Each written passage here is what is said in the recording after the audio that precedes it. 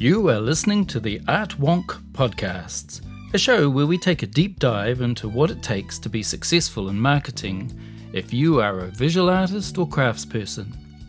We will explore how the art world works as well as how to better achieve your professional goals. I am Neville Park, your host and resident Art Wonk. So settle in and join me as we get today's show underway.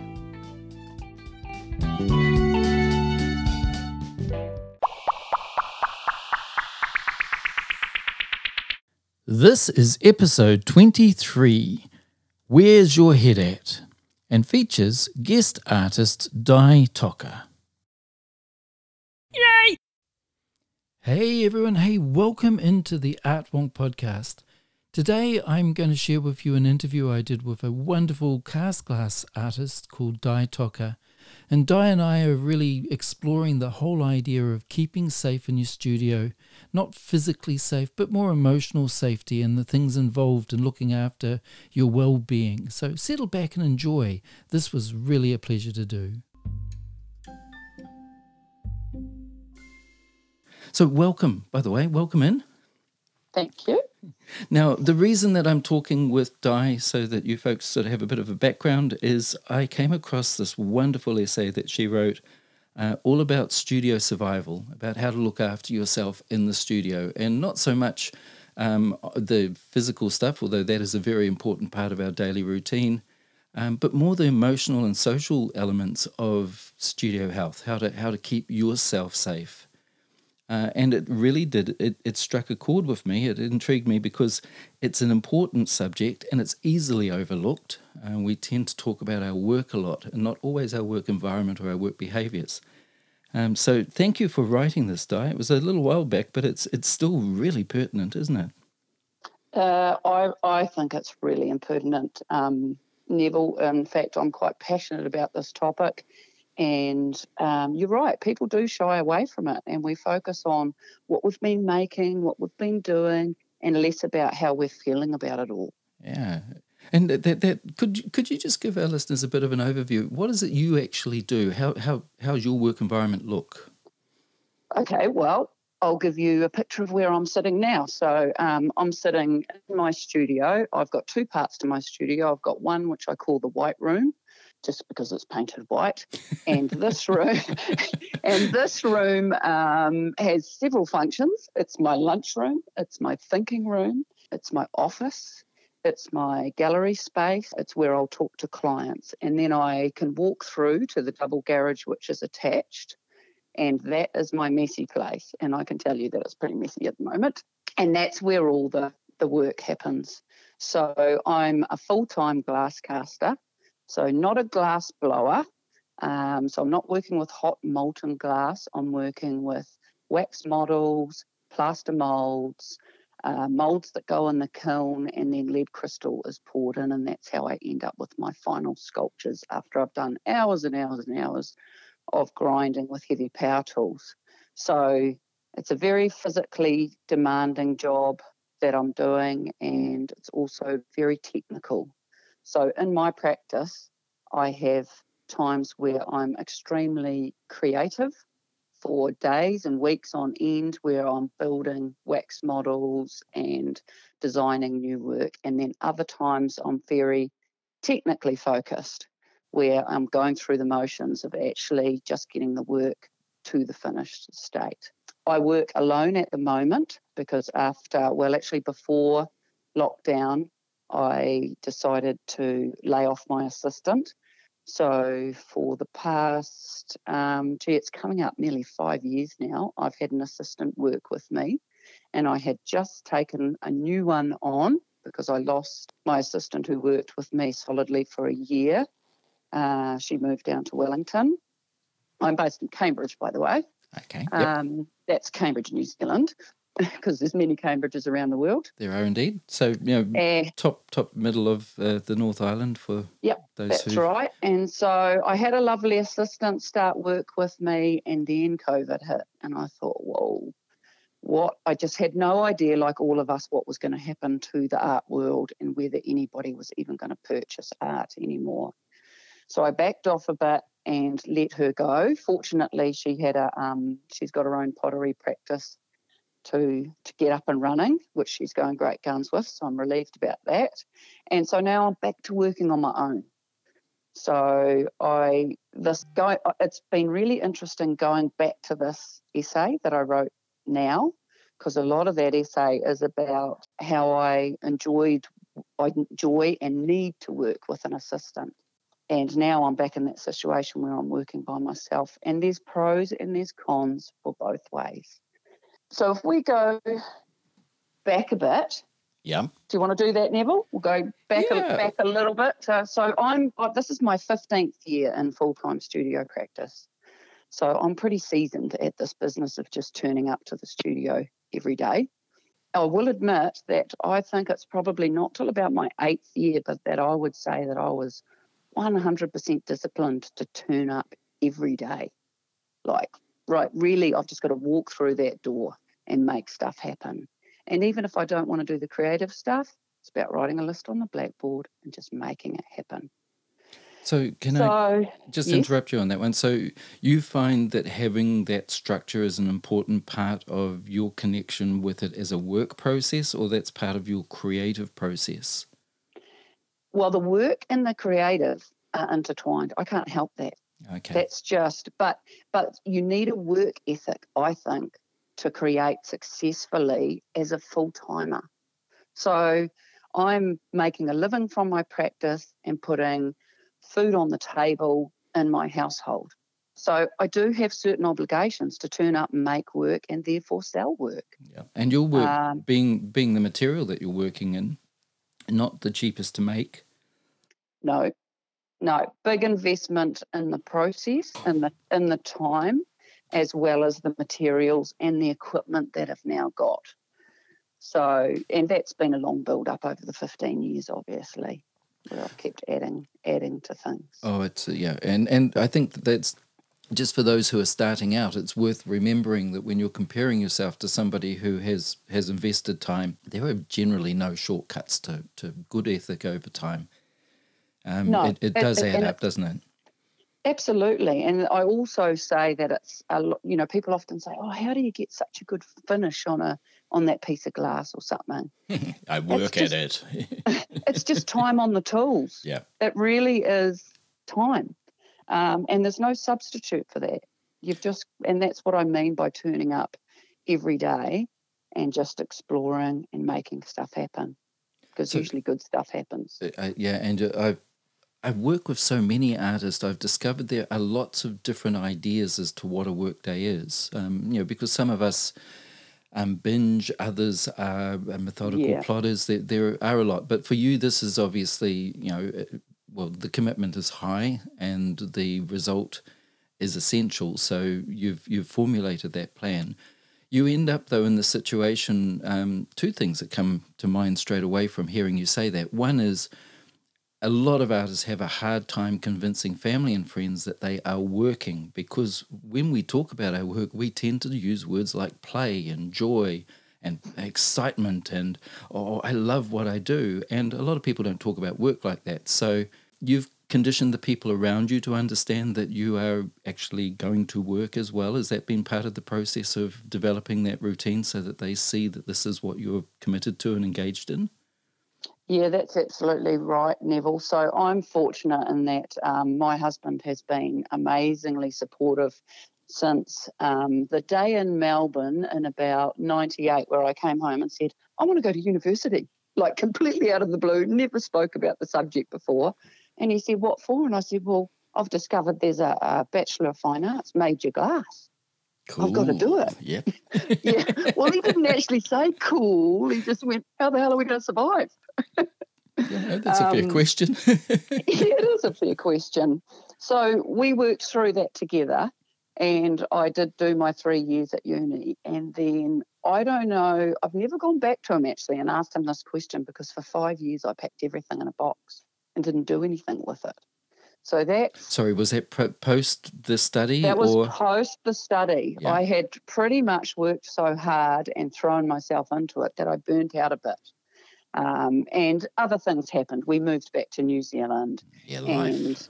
Yeah, life happened, started a family. And so the casting took a break. And then I was fortunate enough to meet another artist in Hamilton, and we were living in Hamilton at the time. And at this time, so this goes back to us saying about starting out, which is quite interesting. I was thinking, how do you start a casting studio? How do you even do that? It's going to take so much money to get kilns and all these sorts of things.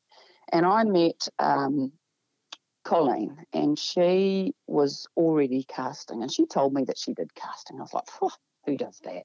Yeah, this You is got to remember Colleen Ryan Priest. Yep.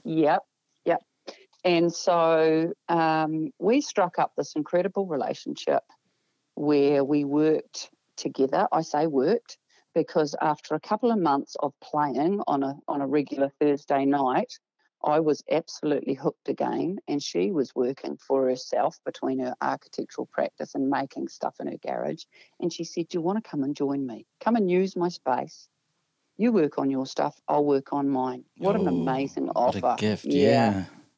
So I scurried around thinking, what am I going to do with my 8-month-old during the day?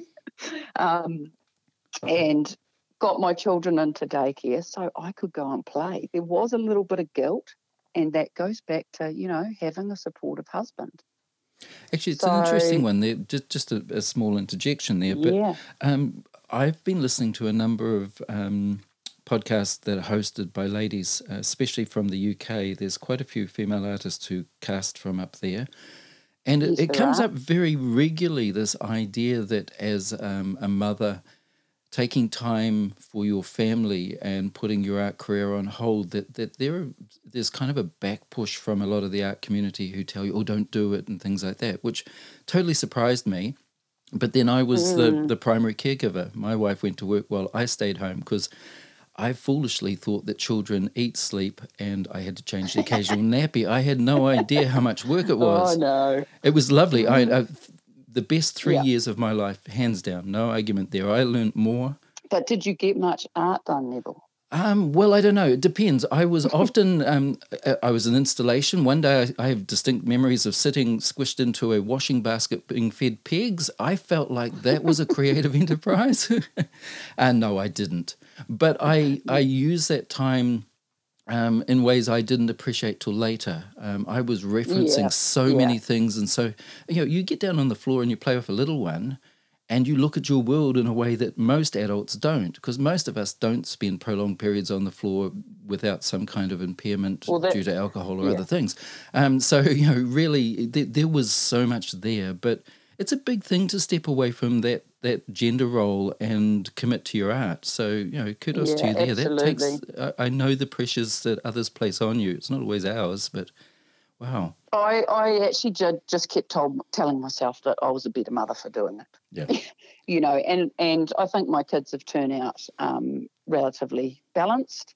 And one of the things that I really like working from home and having a studio practice, my kids get to see what I create, and my job is very tangible for them. Yeah. They can see that you go, you work hard, you make something, you sell it, you make a living. Yeah, but they also see mum tackling big weights. They see you attacking machinery without fear. They see you as a powerful woman, I'm sure, because, that I've been around enough studio spaces where gender is absolutely not an issue.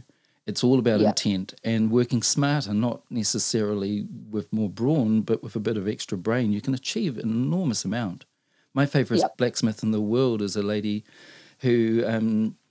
She's not a big person, but she wields a hammer with such amazing skill that she forges stuff that a lot of very experienced burly male blacksmiths cannot emulate. So I think in the end it's a very cool to see the modelling of all options in front of our young, as well as, those of us that aspire to be like you. I'd love to be playing with glass. Oh.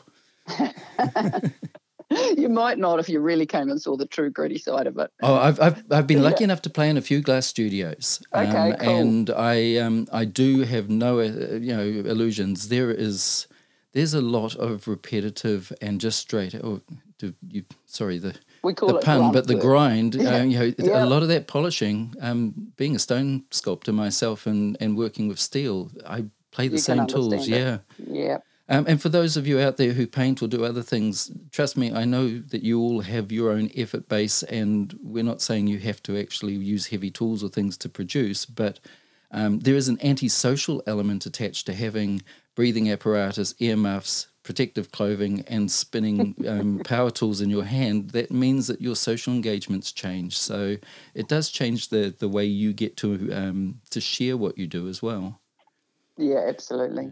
That's So right. you ended up, I'm sorry for interrupting your flow there, but you ended up finding this wonderful, would you call Colleen a mentor, or was she just really a journeyman that you could work alongside and evolve a practice out of? Yeah, we were more like peers, although there's a 23 year age gap.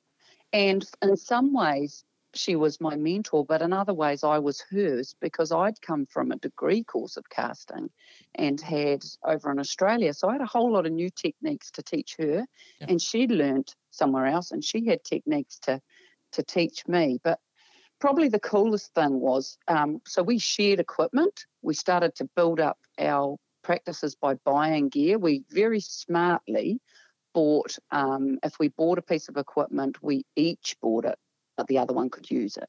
Cool. Because we knew it wouldn't last forever. Mm-hmm. So then we could take that equipment. So that was one thing worth noting. So we shared equipment, we shared techniques, we shared knowledge, we had time to chew the fat, we critiqued each other's work, and we helped each other with large physical stuff, and had a really good time for about 4 years. But there did become a point where I needed to develop my practice a bit more. I needed to be able to invite clients over, and I couldn't kind of do that. And, all good things come to an end, and Colleen had other things to go on to. And so then I, again, with the supportive help of my amazing husband, Mike, we decided to build a purpose-built studio next to our house, which is not the one I'm in now, but we had this other one just out on the outskirts of Hamilton. And so that was a really exciting time, getting to design a purpose-built building, have my PowerPoints where I wanted, water, all of that sort of thing. It was really, really exciting. And for a couple of years, I was humming along really, really nicely. I was working very, very hard because obviously I felt a little bit more financial pressure. But I was happy. Things were great. And then one day, we're going to get a bit darker here, sorry, people, but I think it's really important to share the story if it's all right, Neville. Yeah, please. Things were going amazing. I was really happy. And then one day I just walked into the studio, went to start work, and burst into tears. Like, I mean, completely out of the blue. I had no inkling this was coming. And I thought, whoa, I'm a woman, so I assumed it was that time of the month, blah, blah, blah. And I did have a couple of things I needed to do that day, so I tried to push it on, and I couldn't. It was like there was a wall in front of me. It was a sunny winter's day, so I went back up to the house, and I sat on the deck, still crying, about an hour later, and thought, what is happening? And I looked through the window into our bedroom and saw John Kirwan's book about depression. I can't remember what his book is called. It's a really good read. And I saw it there. My husband had been reading it just because he wanted some insight. And I picked it up and flipped it through, and I thought, God damn, that's what's going on. And I just sat for the rest of the day, and my husband rang me to actually tell me he had a pay rise. And all exciting conversation, and I burst into tears. And he was floored. Now, this went on for 3 weeks, which is an awful long time when you're in that time. So for the first week, every day, I went down to the studio. It was down a sort of a grassy bank, down the steps through the garden, and I couldn't get past the door handle. So I went back to the house and I lay on the couch. I got up and got the kids off to daycare, did do that.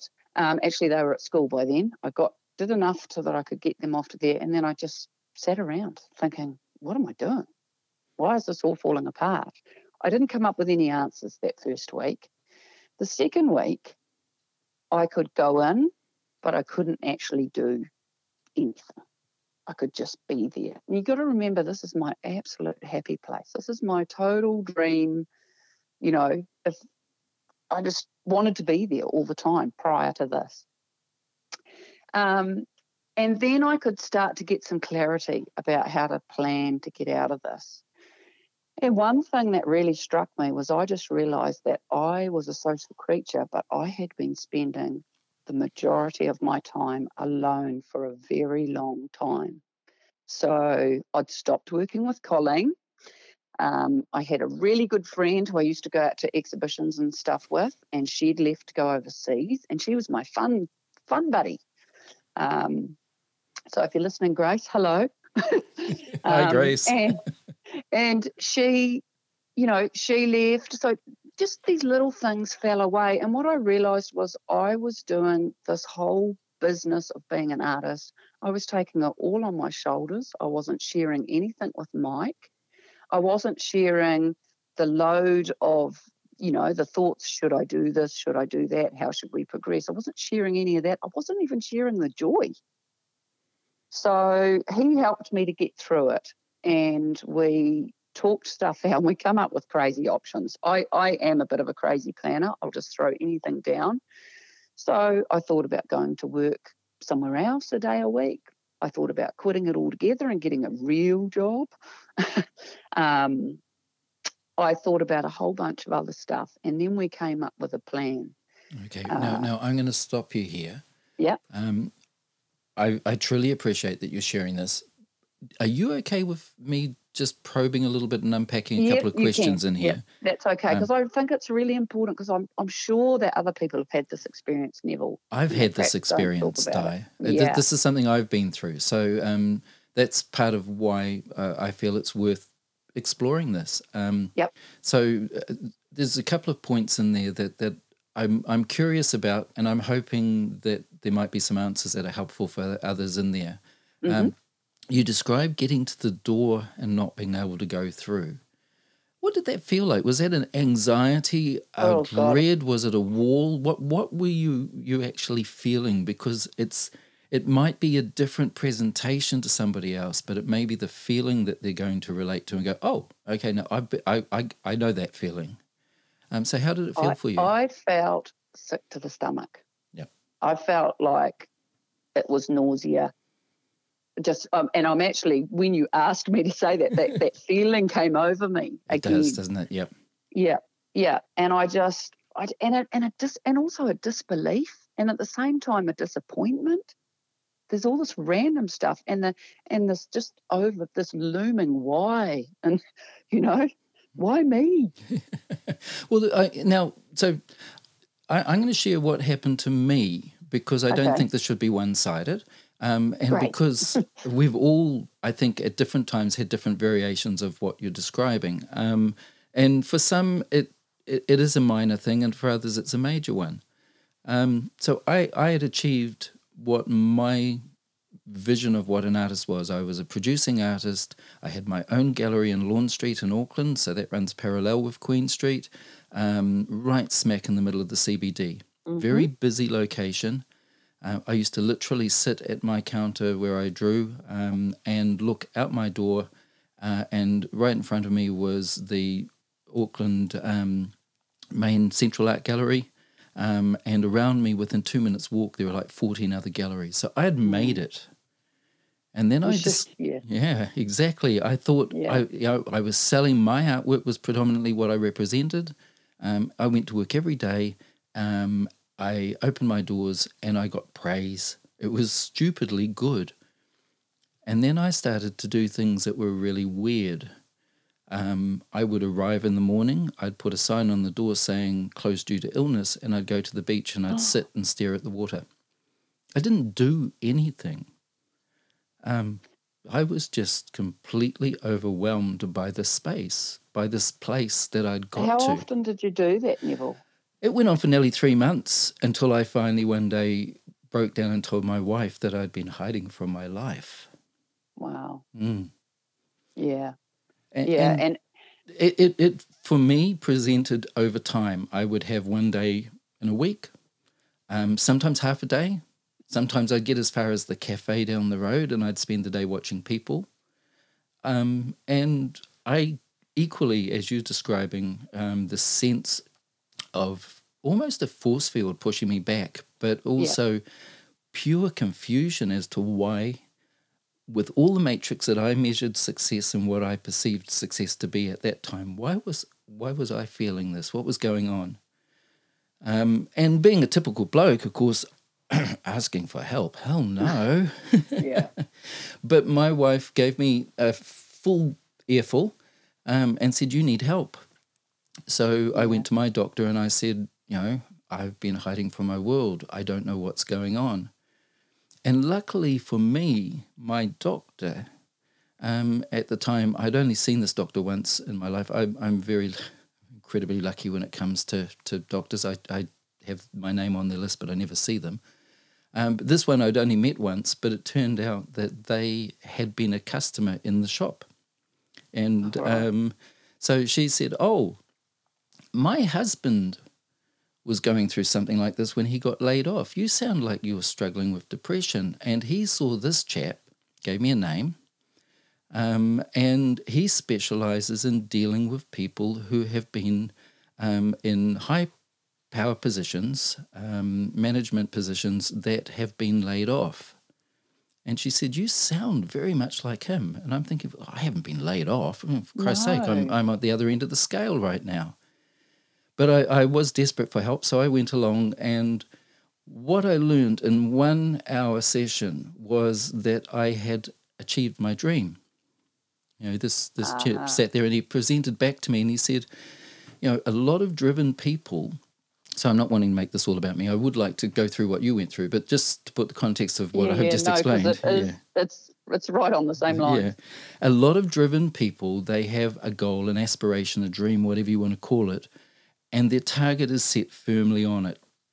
When they achieve that dream, if they haven't got then another dream to put in its place, the goals, that chase, that whole drive thing that you use as your motivation, as your inspiration, and that gets you every day out of bed and at it, suddenly disappears. And just like someone who's had their job taken away from them through no fault of their own, and find themselves with no mental preparation and no support network or anything in place, find themselves suddenly without a title, without position, without rank, or whatever it is that they associate. Normally men struggle with this a bit more because they use their job to define themselves.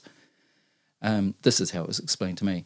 The outcome is the same. You fall into a hole because you now have to rebuild your whole vision of what you are and what you do and where you're going to go, etc. And he explained to me that what I was doing fit a depression, but it fit a specific type of depression, which was this sense of identity that I'd built around my own thinking was no longer practical because I no longer was trying to attain something. I'd actually got it. What next? Yes. Yeah. So he set me a couple of simple tasks. Right, and they worked. Yeah, because they were simple things for me anyway, because I'm goal-orientated, I'm ego-driven. Like most people, I have a desire to engage in the world. I was just pulling back because I didn't know what to do next. So when what were the two things that he set you? Pick a new goal. So find something that you do not believe is easily attainable and start trying to build for that. And the other one is get a hobby. Because I'd taken my hobby and turned it into my business. And in doing so, the release that I used to get from doing my art, the place I went and let the world go was in doing that. Now that was the business and I hadn't replaced it. So one session. That's quite interesting, that hobby thing, because everybody just assumes because we do our job that we absolutely love, that it's all about that. And it is very easy to be all about that, isn't it? Oh, it's incredible because you will spend, an awful lot of time doing it. I have a new respect for the professional sports person who is born with a physique or a skill base, physical skill base that means they can achieve, and then they get money and recognition for that. But it's a very short lifespan that they have. And then they've got to go out and somehow reinvent themselves again in some other form. And some are gifted enough that they do have lots of choices, but others don't.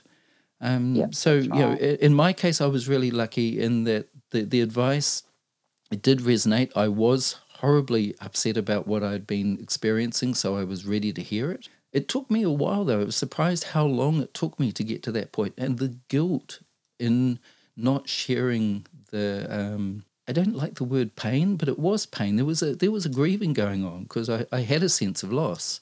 So the fact that I was keeping that hidden really, but I didn't want to tell people that I felt like a failure when I was actually a success in my own eyes as much as people around me. But it was an interesting thing. So you were feeling a pushback, and then you found a pathway. What was yours? How did you get through that? So my pathway was working out that I needed to share the load. So once and I didn't. So I think it's quite important to note that I didn't actually go and see someone, and I probably should have, perhaps. But I actually did manage to get through this with just reading and searching online. It sounds like Mike was a great support as well. Oh, he's amazing, and he thinks on a different level. I'm a bit ripshit and busted. He's a analyst, so he's really good at breaking things down and thinking through things, and then coming back and remembering to clock in. So we agreed that we would share more of the business aspect, everything from the accounts to every new idea I had for purchasing anything, for making anything, that I would definitely so we agreed to have meetings. So we would have a business meeting, so to speak, and fit one of those in every couple of weeks. And that helped incredibly because it became our business. It was my art practice, but the business side of it became ours. And he never controls what I do or make, or even makes suggestions at anything. But to have him there as that support was really cool. So that was one thing. And then I decided that I definitely needed to get some help in the studio for all those mundane work tasks that there are, a lot of the repetitive stuff, and just make it a bit more fun. So I was fortunate in that I found someone pretty quickly, and she just started with me a day a week. And that just meant that the more mundane tasks were more interesting because we were listening to music and chatting. It didn't matter that she wasn't an artist, and I felt like I got through 3 times as much work, not 2 times as much work, much more. So productive-wise, that allowed me to get through the boring work, and then I had more time to design new work because that's what I'd been lacking. I'd fallen back into production just to pay the bills, and I wasn't really creating new work. So I set about making time to make sure that I did create new work. So both of those answers worked for me. That whole as you were losing, and phrase this best, when you were moving into production mode, was that part of the withdrawal that was happening that you maybe weren't seeing, or is that just simply part of the cycle of making for you anyway? Well, the things were selling. The smaller things were selling. And when I started my business, we were in the middle of the global financial crisis. Right. So I was well aware that you needed to have work out there, good supported. The other thing was that, and this relates to your other podcasts, I took on too many galleries, and I was trying to feed them all. And so I backed that off. And just decided to work with a few and build better relationships with those. And the other thing is trying to focus on those relationships with galleries because they're important partnerships in the practice too. So I see the gallery owners as an extension of my practice. So by clocking in and having a bit of a dialogue with them, that's also me being social. Yeah, so that's a very cool way to see it. So I in could pay some you to ways I say was things like that. sharing the load. Yeah, in some ways I was sharing the load with them, but I was just sharing everyday stuff. And they are my partners. That's just the way it is. So just, building better relationships, having my one relationship in the studio with my assistant, which is completely on another level on that making, and then on that business side, having Mike there. So speaking about relationships, can I jump forward to about 5 years ago? Yeah, So why not? I'm yeah. enjoying myself. Let's go there. 5 years So forward. Do I have to put? Hang one on. Just hold on. you have to press forward. There you go. We've jumped forward 5 years. Right. Okay. We're there. We're there. So one of the cool things, I guess, is that you morph and you change and your goals change, and you need to do that and reevaluate your practice. For me, it just kind of happens. I'm not actually, believe it or not, a massively big planner. But 5 years ago, I met up with Jenny de Groot, and she is a painter, and a lot of people know us as the painter and the glassmaker because we do some exhibitions together. You had some great ones. Yeah, but the tone is set on Monday mornings every week with Jenny and I. We call each other for an accountability meeting. We chew the fat. What are you going to do this week? We get on to goals. We get on to, bit of gossip about the world, about the art world that we're in. We keep each other real. So as other people have waned off, like I've got a different relationship with Colleen now. Now I've got a new relationship with Jenny. And this has been a vital relationship in my studio practice. One of the things that I've been thinking about recently is that we weren't friends prior to this. So I don't know if that makes this a better relationship.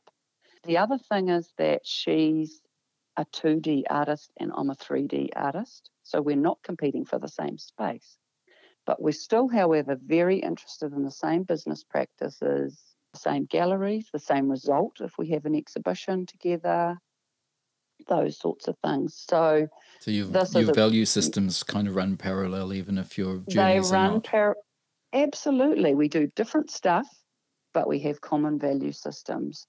And having that really strong support person, well, she's obviously on my critic list, is just so, I think it's absolutely vital. It's number one to studio survival.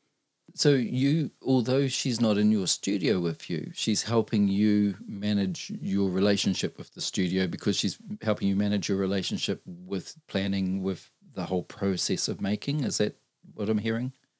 Yeah, absolutely. So, and I'm doing the same for her. So we've absolutely got each other's back.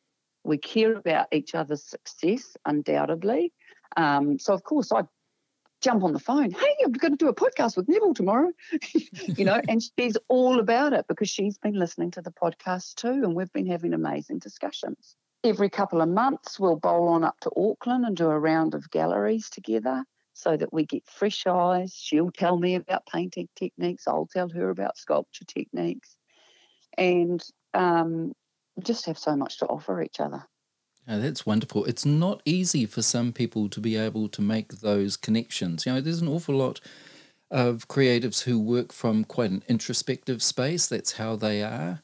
So if they're not able to build friendships like you've developed, which is I think most would be envious of because that does sound really quite ideal, just getting somebody that you feel safe to be able to have a blat at and having a shitty day today and the bastard paint wouldn't move right, or I had a failing in the kiln or whatever it is.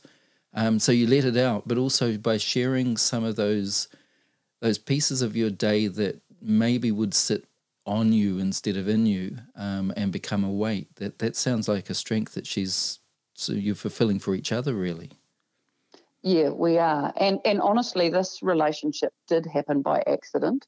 It happened with just her saying to me, hey, do you want to exhibit together, before I even knew her.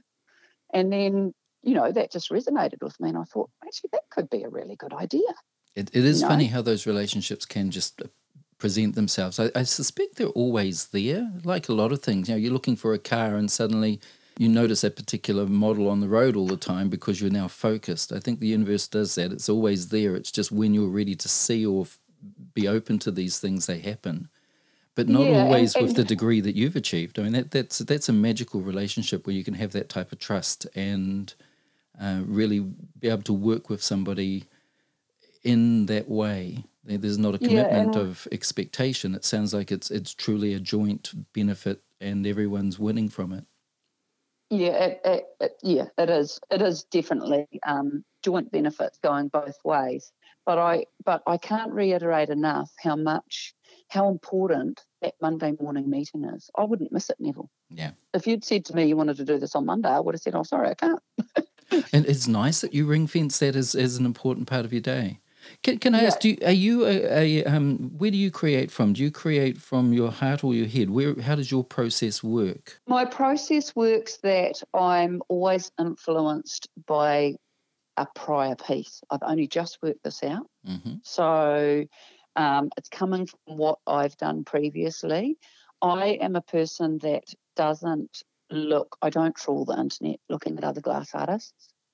I keep an eye out, but I'm not really, and I actually focus a lot on painters, and that leads to my heart. Ooh, those colours sing together. How can I make that work in my work? Right. And then that will come from new forms and shapes. But I think it's a mix of two. I don't think it's one or the other. Okay. So because I'm such a practical person. When you're talking with her then and you've got, I'm just curious as to whether she processes the same way or, a lot of really good relationships, and you described yours and Mike where he's the process person and you're the passion person. Yeah. In my life, I have the same relationship. In fact, at a collaboration up in Whangarei a couple of years ago, we had a conversation one evening around a fire, and of 15 of us there, every single one had a partner that was either a scientist, so they're in the medical field or science field. They were a teacher, and normally maths teachers were the most prominent, or they were an accountant or engineer. It was just like we all needed, because balance is often, you need a yin and a yang or an up and a down to kind of find a middle. Does she work that way for you, or do you both respond to your creative process the same way as really where I'm trying to sort of dig into? God, I think Jenny would answer this better than I am. But on that note, her husband's a doctor. So there you go. Yeah. There you go. I do think we recognise that similar ways of thinking. There's some parts we think similarly, and there's other parts where you just let that other person go. Gotcha. So that mutual respect is actually really more important than trying to find. What I'm trying to do is help people sort of paint a picture of who they might be looking for as their equivalent. If they're at that point where they feel they need somebody else in their world, what am I shopping for? And it sounds like primarily a relationship of trust has to be built. That's not often instant. But a common approach to the world, or there's got to be something that you key into. And I don't think it needs to be on every level of your practice. I mean, our practices Jenny's and mine, couldn't be more different from each other, the process, the actual doing part. So we tend to talk a bit more about the results, how we're feeling or what we're trying to achieve. And we talk about emotion and tension and so we are similar, and those are our commonalities as far as making the work. But the other thing is that we're also both help each other really heavily in the business side of it. So what Jenny does for me is she does things like she does all the research online about podcasts and articles. It was her that told me to listen to you. Okay. I don't do any of that. Thanks, I Jenny. hate researching. I hate researching. She does the research, and then she comes back to me. I do the nutting out of how to do a business thing. Yeah, so nice. I'm like, right, I've got PayPal sorted. This is how we do it. Boom, and hand that over to her. So you both need to be able to bring something that's yourself in. I think, And yeah. yeah, and we help each other on those business practices massively. Otherwise, she'd have her accounts in a mess. So one of the things that I've also noticed in the years I've been dealing with so many artists is there is this weird mystique. It's a burden I think the art community carries of the tortured artist. It's like the poor artist mystery that I refuse to accept that we have to be poor. I also refuse to accept that we have to be sort of anguish-ridden and sort of jelly lumps in the corner that just weep and twitch every now and again. Having somebody to give you a kick in the ass and say, come on, it's time to get yourself out of this mode. We've got things to do. For me is something that it seems to be, having that trust that you will share that thought with somebody, but finding good people who recognize that what you're doing right now is not good for you and will speak truth to that power is obviously another thing that you guys have by the sounds of it. Yeah, I think one approach you could use, or listeners could use, to about finding that person is I had a not so very nice experience working with a gallery owner once, and we had an amazing show, really good sellout show, but we weren't treated very nicely. And I didn't want to go back for a second one. I thought, no, I'm not going to do that. And I decided then and there that I was only going to surround myself with people that I wanted to be around, and be that in business, be that in art. And so, that thing of if you want to be as good as those people, then go hang out with them. Yeah. I think that you can, if you take that approach and you think carefully, hey, is this a person I want to be like? Do I want to be around them? That's a really good start. Oh, you should see the dirty great grin on my face as you said that. I just burst out, oh yeah. Because I think part of that's maturity. We do get to that point where we realize that some people might have influence, they might have authority, they might have all sorts of things that you feel you need in your world. But if they're not good for you, to hell with them, just move them aside. There is somebody else out there with those same attributes, those same opportunities who will be good for you. You just have to maybe look a little longer. Push those ones to the curb and keep rolling. And you can do that nicely. You don't have to be rude about it, but equally, why suffer fools? You don't need to suffer fools. No. That's absolutely it. Yeah, so if you're looking for someone, I think the other thing is too, the artists are a bit afraid to ask. Oh, don't just assume that because they're an artist, they wouldn't want that as well. Yep. That sounding board. And even if it starts off with, hey, should we meet up every Friday afternoon and just go for a walk? Or whatever it is that you might like to do together, that's a pretty good way to do it, I think. Absolutely. Now, at this point, I want to make a little bit of a moment and shout out to Bruce Fergus. Now, Bruce is a wonderful wood sculptor, and he's my Jenny. Oh my gosh, I hope he doesn't mind being called a Jenny. But from the sounds of things, it's a compliment. So, Brucey, accept it and move on. We connected one day. In fact, it was the very first day that my child went off to Montessori. Right. And I found myself free, and I decided to go and look at art. And I walked into his studio, and I was then late picking her up from school. We clicked, and we've been great mates ever since. And what is that now? 16 years. And he, as you describe of Jenny, somebody I can trust to have a bleat at, and I know it won't be an ongoing issue because he knows I need to download it, times over things. But he has different life experiences and he has different skill bases, but we both have similar aspirations in terms of quality and the things that we're interested in. And I feel absolutely blessed to have had him fall into my world the way he did, or maybe I fell into his, but however it worked. And I'm not a guy who has guy mates.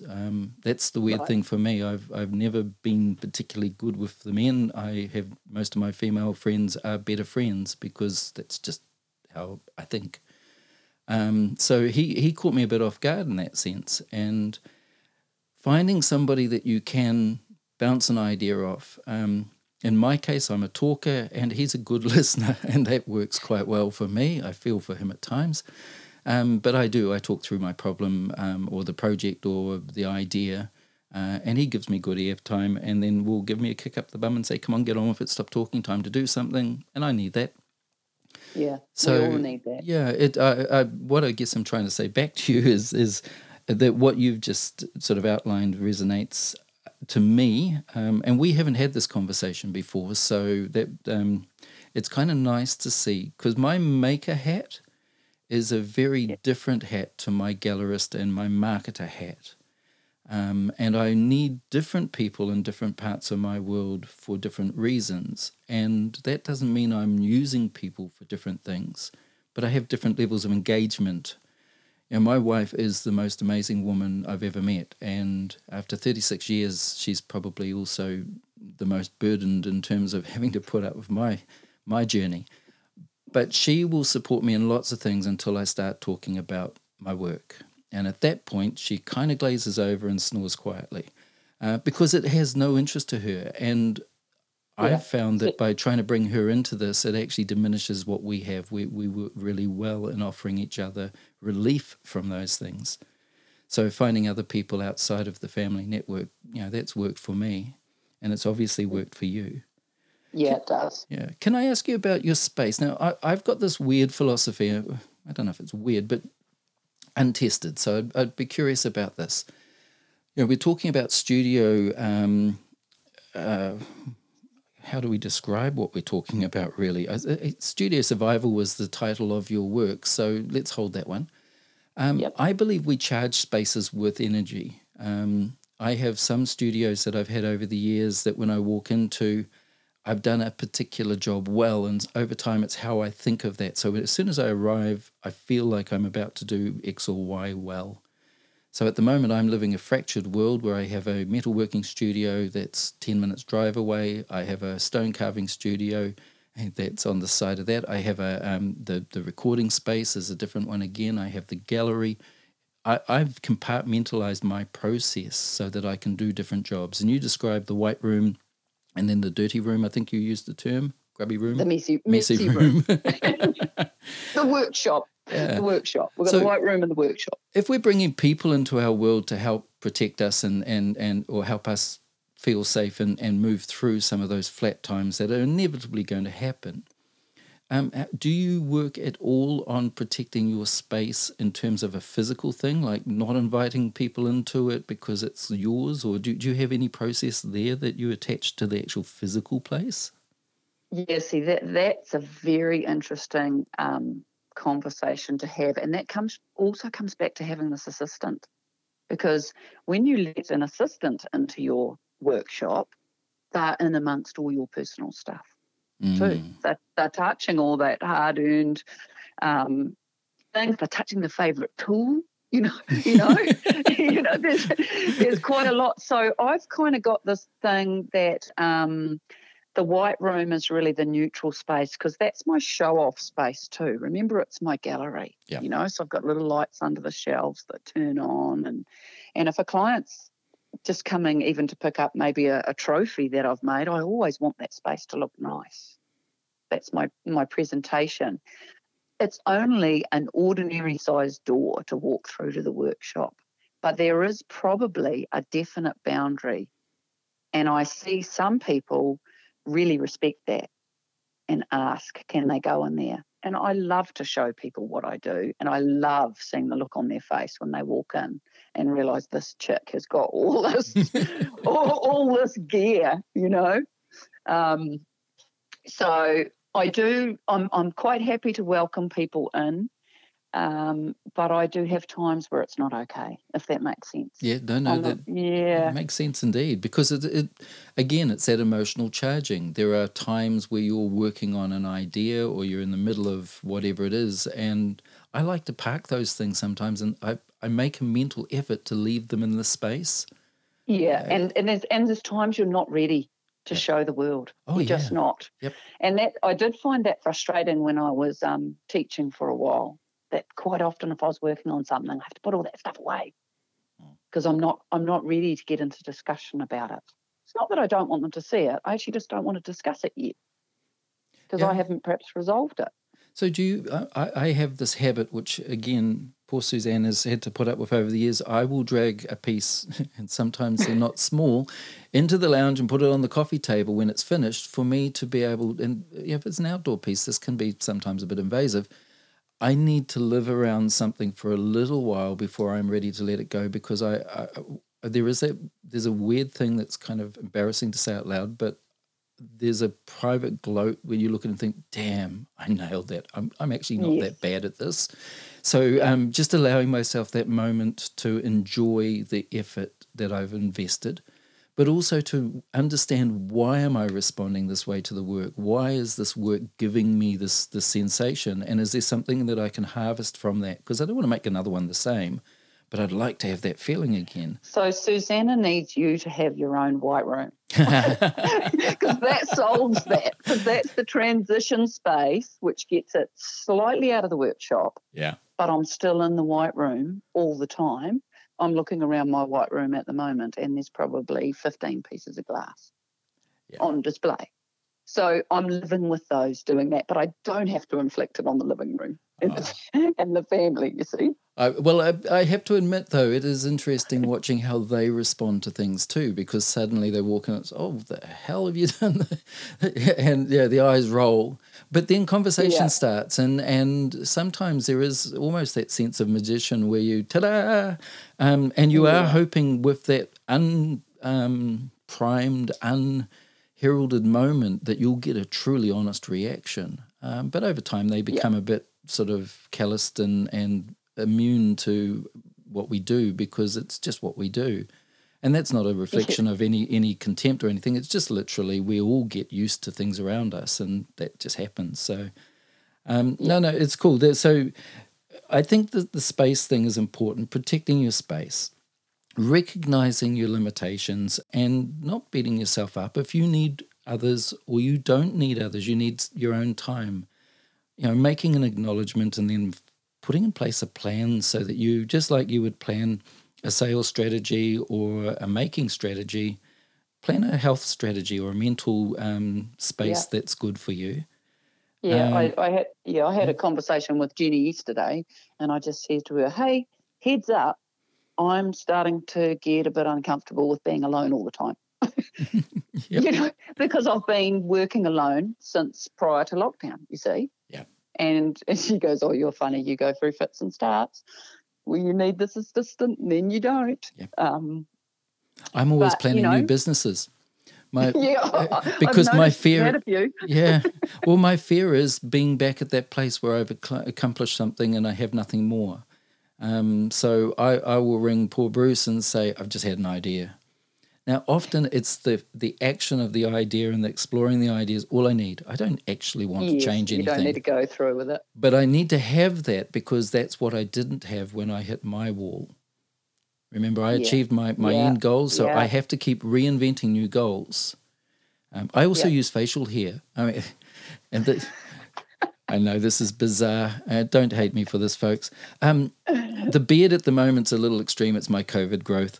But we've always called them my hide behinds. I have friends who, as soon as they see something growing on my face, they know I'm working on something, because as part of my process is I make a physical change that I can identify while I'm in that place of flux. And once I've hit that place where I'm now comfortable with my decision, it invariably gets cut off, because it's just what you do. But it's become known within our group as a hide behind. And it's like, what are you hiding behind at the moment? And it's also become a subtle way of me telegraphing to my network that I'm working through something. It doesn't have to be an upset, but there's something that I'm working on, and I'm not really talking about it, but it's going on. And it's a weird sort of code language that it wasn't planned. It's just evolved. It was somebody else who pointed it out that, I see you've got yourself a beard again. What's going on in your world? And I didn't even know I was doing it until they pointed it out. It's quite cool, isn't it? It's like putting up the do not disturb sign. It kind of weirdly is. At the moment, I've got a giant neon flashing sign, if you go by the size of the growth. But so realistically, understanding what you're doing and then letting others in on the secret is probably a good tactic or a tactic to apply to this studio safety thing. What else can we leave people with at the end? So we're saying be honest with yourself, recognize if you need help, and seek help. There is no weakness in telling others that you're struggling, because if you are a creative who relies on an emotional response to your work and you are the emotional investor, I'm guessing that, if you let yourself fall into the places we ended up at, it does have an impact on your output and it has an impact on your sense of self. So be honest about it to yourself at least. Find good support if you can. If you can't, any ideas there? Ooh, that's a tricky. I just hope that everybody can find support. That's the positive in me. So, you might have to resort to professional help. It might be the sake that you sign up for a business course or something local like that just takes yourself out of that practice. Yeah, the hobby thing, but it can still be a somewhere running parallel. Actually, the hobby thing is, I think, really a really good one. I think that was a fantastic idea, and I didn't realise, but I've just done that recently where I've picked back up cycling. And because it's so different to what I do in the studio, it's really important. It's great thinking time. Years ago it used to be swimming for me, and then it was running, but now it's cycling. And it keeps me fit for studio practice. So as far as I'm concerned, I've got to do it. You've got to do it. So for me, the podcast became my equivalent when everyone else, I've been talking about this for 2 years, could never find the time. And then lockdown came along and it's like, you know what?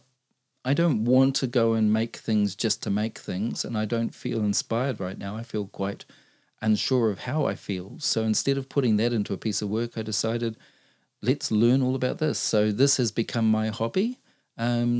And as long as I keep finances as far away from it as possible, and we just had that booster campaign where I had some wonderful support, and to all of you, including you, Di, thank you very much for your support. But generally that was just to upgrade the process so that we were doing a decent job of it. I don't want this to turn into a business model, because then all of a sudden I got to find a new hobby.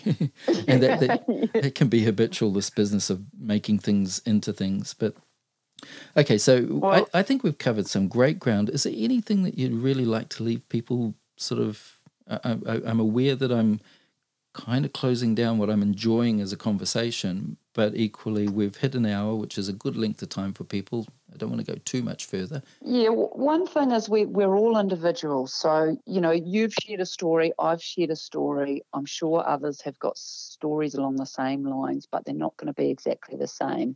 You've got Bruce, I've got Jenny. Somebody else is going to find someone else that works for them. Yeah. So it has to be an absolute individual approach. Yep. Because that's the thing about the game we're in, that we're all total individuals. So I just hope somebody can get a couple of insights or stuff from our mad ramble discussion that we've had that I've really enjoyed. Yeah, me too. Just on it, as a gallerist over the years, one of the things that has struck me as being one of the nicest parts of what I do, I'm a broker, I sell art. But I get to talk about art to art lovers every single day. And a lot of the people who come in don't come to buy, they come to talk.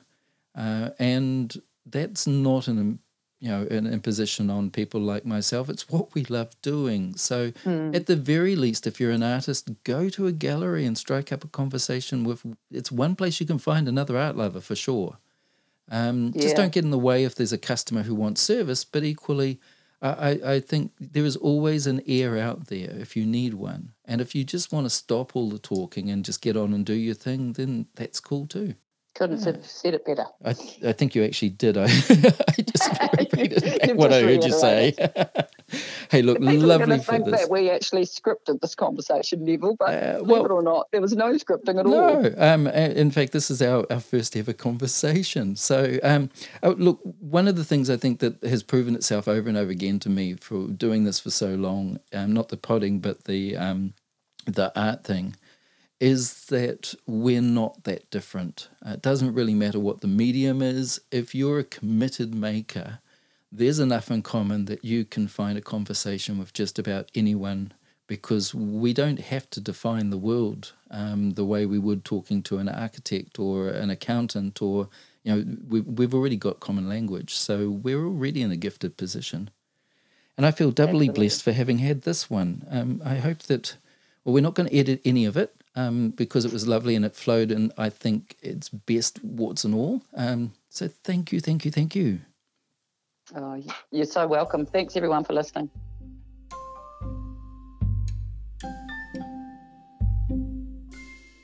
Wasn't that lovely? That was actually really a pleasant way to spend an hour.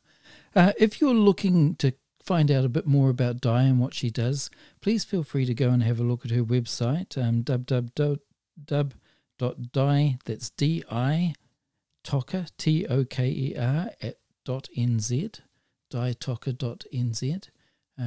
She does some beautiful work and well worth a look in. Hey, thanks everyone. Been wonderful today. I hope that you've got inspired to make a friend, or at the very least say hi to a friend and acknowledge that they're out there. And I'm feeling uplifted and like I'm part of a community. So I'm going to go and make some stuff. Have a nice one. Yay!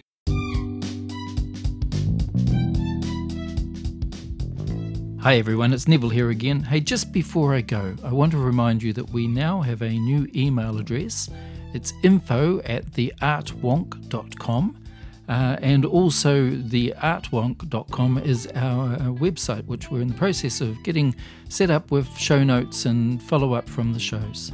So please get in contact with us if you have any questions or feedback, especially if you feel that I glossed over something that's of importance to you, and really would enjoy having that connection with you as somebody who's trying to be a creative in today's environment, and let me know if there's stuff that I'm missing out or stuff you'd like to know. So now I'm off to my studio. Happy creating!